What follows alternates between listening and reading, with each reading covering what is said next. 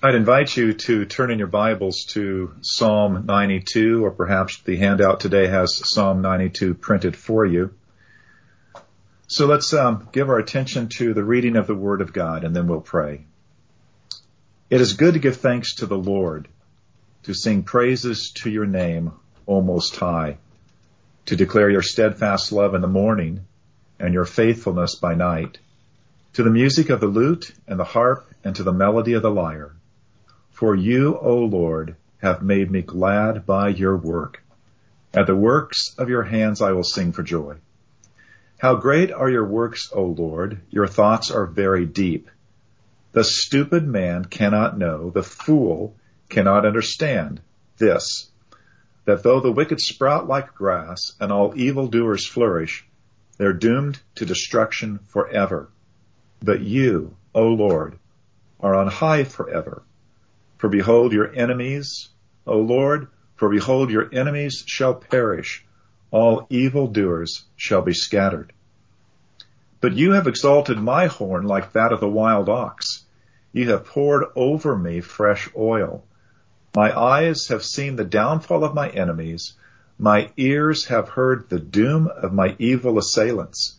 The righteous flourish like the palm tree and grow like a cedar in Lebanon. They're planted in the house of the Lord. They flourish in the courts of our God. They still bear fruit in old age. They are ever full of sap and green, to declare that the Lord is upright. He is my rock, and there is no unrighteousness in him. Let's pray. Our God, we thank you this morning for the word.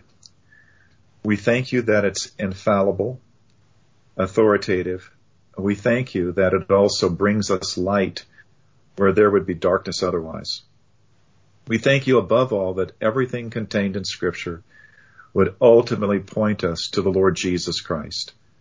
We thank you that we sinful human beings actually have a Savior that you have sent from heaven. We are grateful for Christ and for all that he has done for us. And so even as we listen to this word, as it's read, as we seek to open it up in terms of its truth, lead us by your Holy Spirit and by your word to Christ himself, we would pray. In his name, amen. I want you to notice the title of the message this morning. It's Thankfulness unto God for his saving grace. And that's essentially the theme of what I want us to consider this morning. Early on in my Christian life, and so I'm looking back and I'm saying almost 50 years ago, early in my college days, I read some prominent Christian writer who made this statement. And I think I was reading Ephesians chapter 1, some kind of commentary. But he made this statement that we as Christians ought to give thanks to God every single day for our salvation. That this ought to become a perpetual habit of the heart. That every day we would be thanking God for saving us. Now, I want us to see as we look at this psalm that that is at least one of the important truths that this psalm would present to us, that of giving thanks with respect to our salvation. Because I want us to treat what David says here from the fullness of what we see in Christ. And so the theme, once again, is going to be the theme of our essential purpose. That is, God has sought us to be those who would worship him in spirit and in truth. And therefore, if we're going to be those who are going to worship in spirit and truth, we must give God thanks, worshipful thanks, for who he is and for what he has done. Now, this psalm is easily divided into four sections. Four parts that we can characterize this way. First, verses 1 through 4 would direct us to God's character and to God's works. And then verses 5 through 9 would direct us to God's mercy implicitly, but we'll bring that out, and then explicitly to his justice. Thirdly, verses 10 and 11 speak about God's personal dealings with us, or at least we can reason from David's experiences to our experiences in that way. And then finally, verses 12 to 15 really speak to God's grand purpose for those that he has redeemed. These sections all give us a clearer picture of why we give thanks to God because of who he is and because of what he's done. Now, this week we can only actually cover the first two. That is, we can only cover the first two parts of this up through verse 9, and then, Lord willing, we come together next week and we'll look at verses 10 through 15. So this morning, verses 1 through 9, looking at thankfulness, the giving of thanks to God because of who he is and because of what he has done. So, first, I want you to think about verses 1 through 4. These verses essentially focus on God's character and God's work. So David's showing believers that we give thanks to God, again, for who he is and for what he's done. Now, in verse 1 in particular, David is telling us that it is good to give thanks to the Lord. That's his statement. Now, this tells us that our giving thanks to God is good, and it is a good part of our worship. It's even an essential part of our worship to God. It's something that we ought to be doing. It ought to be part of our praise to God Most High. First statement, very clearly indicative. It's good to give thanks to God. But then we go into verse 2 and we see that David establishes a kind of pattern that follows along in terms of the goodness of giving God this thanks. It's good to declare our gratitude to God as a morning and evening pattern of prayer. In other words, we might say that it's good to begin the day and that it's good to end the day with thanksgiving. And then in that verse 2, we see the key things that David is thankful for. Now, it's not the sum of everything, and yet what he says here really lays the foundation for everything in terms of our thanksgiving, because he references God's steadfast love and God's faithfulness. Now, in the mind of David, or if we were part of David's Israelite community of worshipers and we were listening to the psalm that David has written, we would immediately think of these characteristics, God's steadfast love, God's faithfulness, as connected to not only God's character, but connected to God's covenant, the covenant that he made with Abraham. These ideas, steadfast love, faithfulness of God, are central to God's covenant of grace. Think back to how God established his covenant with Abraham back in Genesis chapter 15. God put Abram at the time, God put him into this very deep sleep on the day that he made his covenant. And in that deep sleep, Abraham had a vision of a double symbol of God, a smoking fire pot and a flaming torch, passing through a set of divided carcasses, the carcasses of 5 animals that Abraham had slain and separated. These two things passing through these slain animals. Now, to the Jews, this was a ceremony that they understood quite well.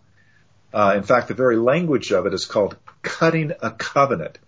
And it symbolized always the oath that the one who was making the covenant would actually make that oath to the one who was the recipient of that covenant. So God is making this oath to Abraham, and as he says, to Abraham and to his descendants, what is called a self-maledictory oath. That is to say, picture it this way, God is saying to Abraham, let it be to me as to these animals if I should ever fail to keep this covenant with you. God pledged, God promised under oath that he would always love his people, steadfast love. He would always be faithful to his people. He would always keep his promise. And so what David is saying in Psalm 92 is that morning and evening, we ought to be giving God thanks for this covenant. Thanks for God's covenantal love and God's covenantal faithfulness, because it is these characteristics of God connected to his covenant making that have both secured and also guaranteed our salvation. Further, you look at verse 3, And what David is telling us there in verse 3, to the music of the lute and the harp, to the melody of the lyre, he's essentially saying this: we ought to be singing of these things, music and melody, with these common stringed instruments. I want you to think about this because this is an essential biblical truth. The music we love the most, the music we sing the most, testifies to the deepest loyalties and commitments and attitudes of our hearts. And it's not just the Bible that teaches this. One of the fascinating and interesting insights in Plato's Republic is the fact that Socrates teaches that changes in music lead to the greatest change, and how a city-state would seek to govern itself. Now, what he meant by this was that music reveals that part in the life of a citizenship. It reveals which part in the life of a citizenship. It reveals which part of their culture that they cherish and desire the most. In other words, as a general insight, what people sing is a window into their true nature and values. And this is a valid observation. Socrates could see this by the light of nature, that what a people sing is a window into their own souls.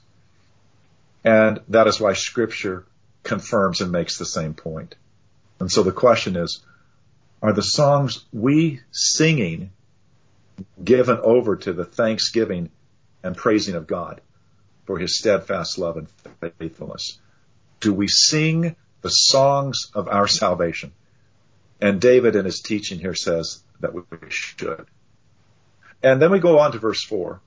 And in verse 4, David gives the reason. He gives the for this, the because. Why should we be thankful? And he says, for you, O Lord, have made me glad by your work. At the works of your hands I sing for joy. God's works caused David to sing for joy. David's active thinking on the works of God, the very things that David knew, the very things that David had experienced personally, these were the very things that stimulated gratitude in David's heart. Here was the basis of his thanksgiving and joy. Now, this connection that we see in David's life and in David's testimony here, gladness and joy with thanksgiving, really makes us think of Paul's admonition to the Thessalonians in 1 Thessalonians chapter 5, verses 16 through 18. The Apostle Paul says, rejoice always, pray without ceasing. In everything give thanks, for this is God's will for you in Christ Jesus. So what David says in verse 4, what Paul says makes it clear. This is God's will. What David teaches, Paul commands. We are to rejoice always in God. We are to pray always to God. We are to give thanks for all things in all circumstances to God. It is God's will that you and I would live worship-centered lives with hearts of gratitude for what God has done for us. And of course, what God has done for us comes out of his character as the covenant-making and covenant-keeping God. He made his covenant in and through Christ in order to save us. And so out of his steadfast love and faithfulness, he has given us his Son, so that whosoever believeth on him would not perish, but have everlasting life. So when we thank God for his character and his work, we are necessarily led to what God has revealed about himself, about his character, and the work of his Son. The believer's joy and gladness are always centered in what the Father in his steadfast love has done for us and the faithfulness of Christ. And this is the song of the believer's soul. So, to worship God in spirit and in truth, we must give God worshipful thanks for who he is and for what he has done for us in his Son. Now I want us to consider now the second part of the psalm, verses 5 through 9, which will take us to the mercy of God and the justice of God. And in particular, I want us to see here the great contrast between God's mercy in salvation and God's justice in eternal destruction. So verse 5 begins by echoing what David has already said previously. So David says, "How great are your works, O Lord! Your thoughts are very deep." Now, the new idea that David brings in here is the deepness of the thoughts of God, which are in fact revealed in the greatness of God's works. That is to say, God's works reveal the depths of his thoughts and plans and purposes. And by David acknowledging this, he's given God proper credit. He's counting God as God. He's acknowledging, or he's stating, a right understanding of God. Because it's important to know that the word translated thoughts doesn't refer to the thoughts of God's understanding, but to the thoughts of God's activity. This word refers to God's thoughts in terms of his purposes, his plans, his designs, his decrees. This word refers to God's thoughts as the foundation of all of creation and all of providence and all of redemption. And it's important to note, it's always the case that God's works and God's thoughts are in complete harmony. They're always in sync. In fact, God's thoughts and plans and purposes and decrees, they always actually determine God's works. And for this, David is thankful.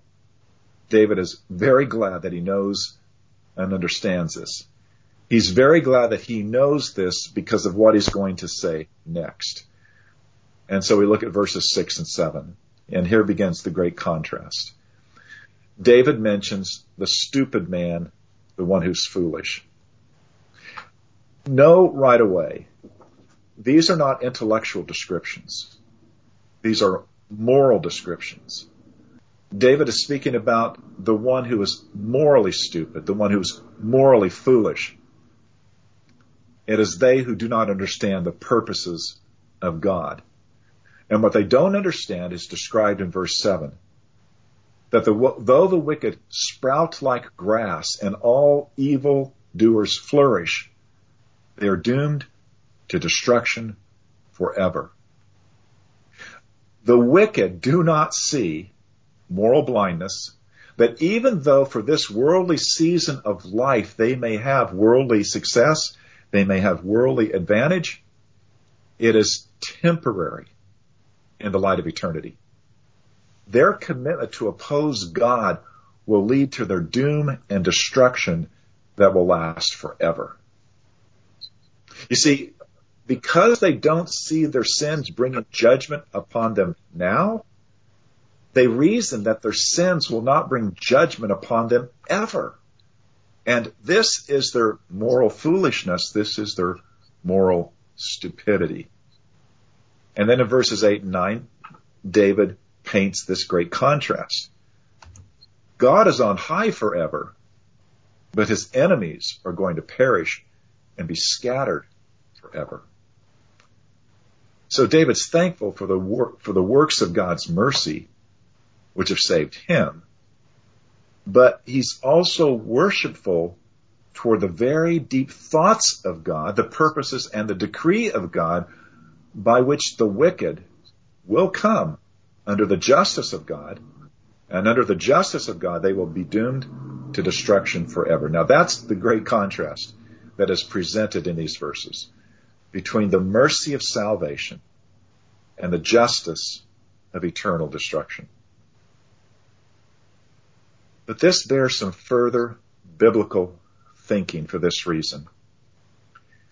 Our thankfulness for our salvation gets deeper when we have a deeper realization of what we have been saved from. And therefore, I want us to think biblically and deeply about the doom and destruction that David mentions. helped and informed by what Jesus and the New Testament also have taught us. And here's what I want you to notice first. In God's judgment and doom, in their eternal destruction, as we see in verse 9, all evildoers will be scattered.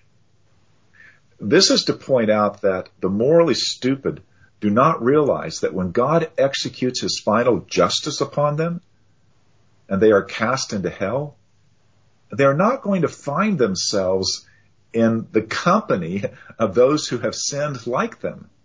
They're going to be scattered. The New Testament descriptions of hell would lead us to understand that it is a solitary experience. Those in hell have no other person to ever communicate with. And yet it's one of the mocking responses of non-believers that they often will say, well, I would rather go to hell rather than to heaven because hell is where all my friends are going to be. There is no friendship. There is no fellowship. There is no community. There are no other persons to share misery with in hell. It is the place of weeping and the gnashing of teeth, the place of utter darkness. Now here on earth, those who oppose God can have a collective power over the weak and the powerless, a collective power over believers. And because of that collective power, the wicked can sprout up quickly like grass, and they can flourish in this worldly sense. All of that vanishes in the execution of God's eternal judgment, because hell is the place of deepest punishment. But further, it's the place where every sinner faces the truth of his own evil nature, stripped of his earthly ability to repress the truth. Stripped of that ability, he's going to be incapable of having that kind of self-congratulatory judgment about himself in which he thinks of himself and justifies himself as a pretty good person. You and I will often marvel when we read of some heinous crime that a person has committed. How could such a person live with himself?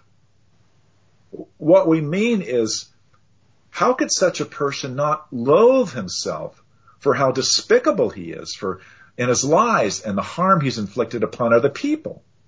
Because as people of conscience, it seems to us almost impossible that other human beings can actually live with their crimes and live with their depraved actions.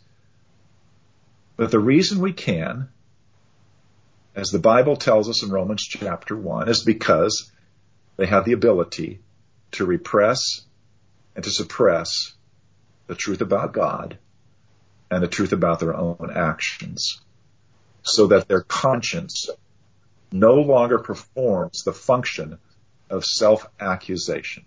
They have sinned their consciousness in many ways into sleep.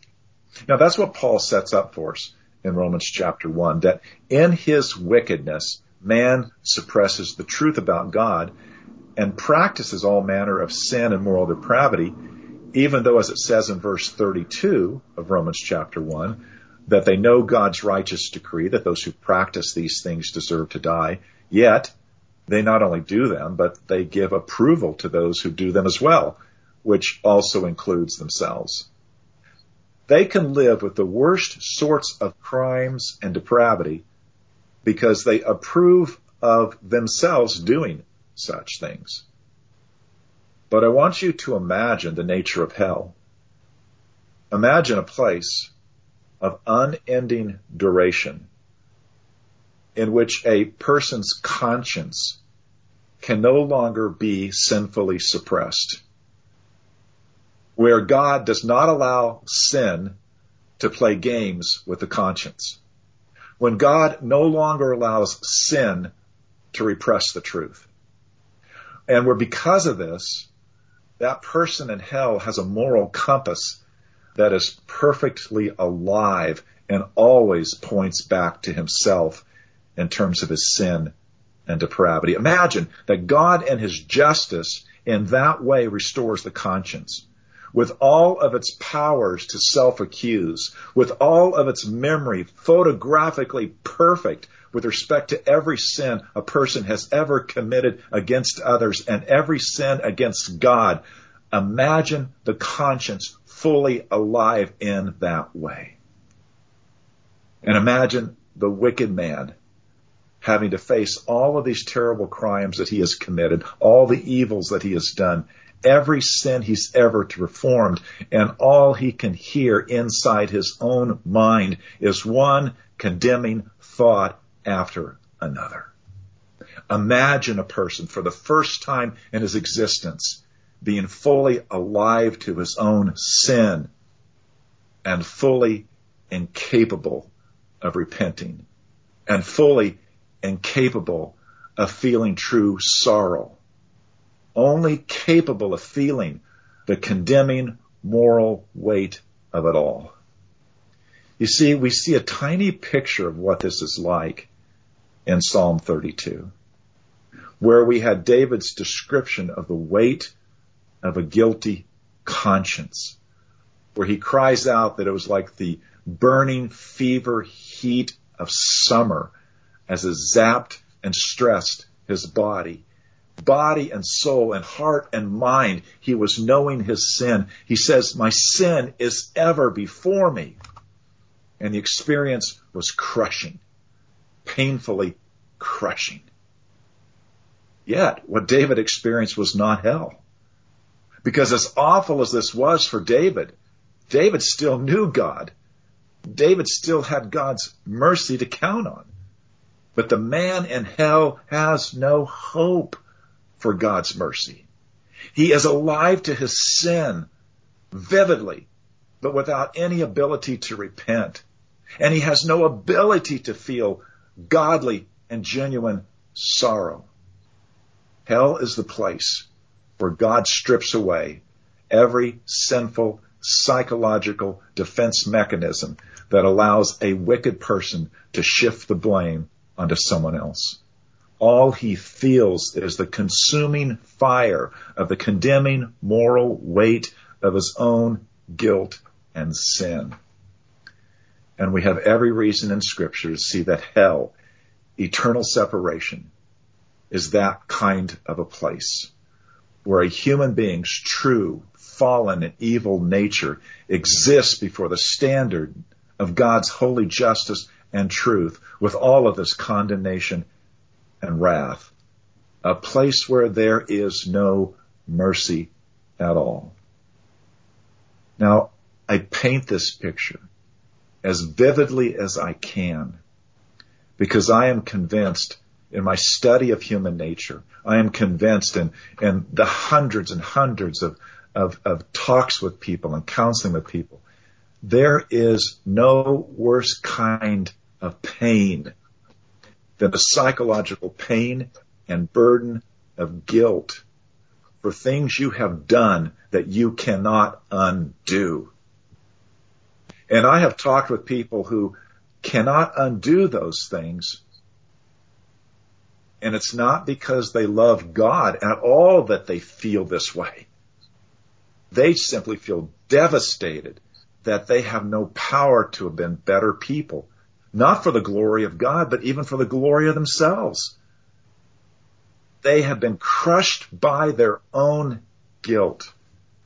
There is no pain worse than to be devoid of hope, to be totally in despair, because the weight of guilt is so heavy and you can do nothing about it at all. And all you hear in your mind is that it was your fault. It's you're to blame. You have done this. You can lay it at no one else's feet. This belongs to you. Now, a meditation of this sort on this biblical picture of the destiny of those who are doomed to destruction forever can only increase our gratitude for salvation. To know and understand that the Lord Jesus Christ in his death upon the cross uttered these words, my God, why hast thou forsaken me? Christ forsaken so that we might be accepted. Christ enduring something of infinite weight upon him that you and I will never, by God's grace, ever experience. Christ bearing the weight of God's wrath and sin that should have been ours. We are delivered. Meditating upon the awfulness of hell can only give us a greater and greater gratitude for the salvation that we have received in Christ. So I say, to worship God in spirit and in truth, we must give God daily, morning and night, worshipful thanks for who he is and for all that he's done for us in the person and the work of his Son. To the glory of Jesus. Amen. Let's pray. Oh, Father, help us to delight in all that Christ has done for us. Help us to see the horrors and misery of hell. Help us to understand the awfulness of being self-condemned under your judgment. Help us to see what it would be like, the awfulness of bearing the weight of our own sin forever. Help us to see Christ bearing that awful load for us. Help us to see that he became the man of sorrows, that we might become the people of joy and thanksgiving forevermore. Help us then, Lord, in looking to Christ, give you thanks again for our salvation. In his name we pray. Amen.